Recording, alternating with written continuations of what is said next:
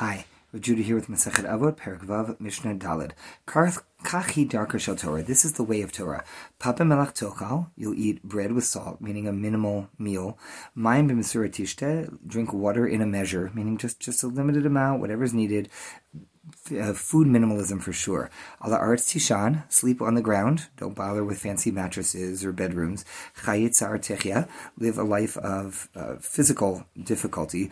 V'torah atamel, and toil in the Torah.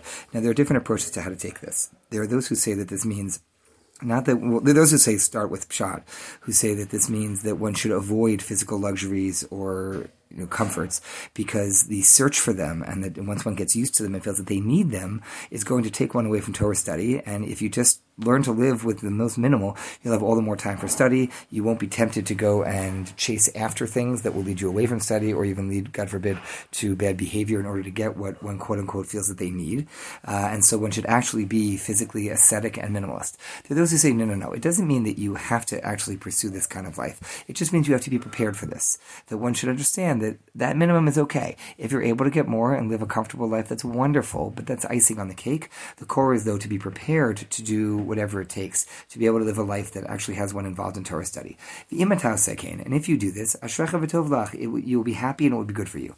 Ashrecha b'olam hazeh, ashrecha, this pasuk in Tehillim means it will be good for you in this world, meaning that one either doesn't overindulge and it will be good for their health, or they will be happy because they're no longer spending all their life chasing some next dream. They already have enough. They feel satisfied, as we said at the beginning of the fourth parak about people who are wealthy because they're happy with what they have. V'tov lach, it will be good for you in the world to come, because you will have spent your life on Torah and on values and mitzvot.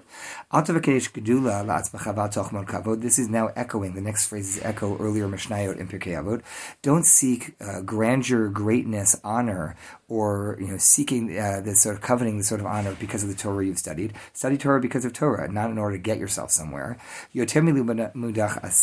Do more in action than you even learn. Focus on mitzvot. That don't desire to be at the table of kings with all their delicacies and fanciness, because your table truly is greater than theirs. Your table of Torah is better than their table of physical things that rot and go away and are lost. Your crown of Torah is greater than the crown of kings. Continuing themes echoed in earlier chapters of Pirkei Avot, your employer, Hashem, is completely trustworthy to pay you and will pay you well for your efforts.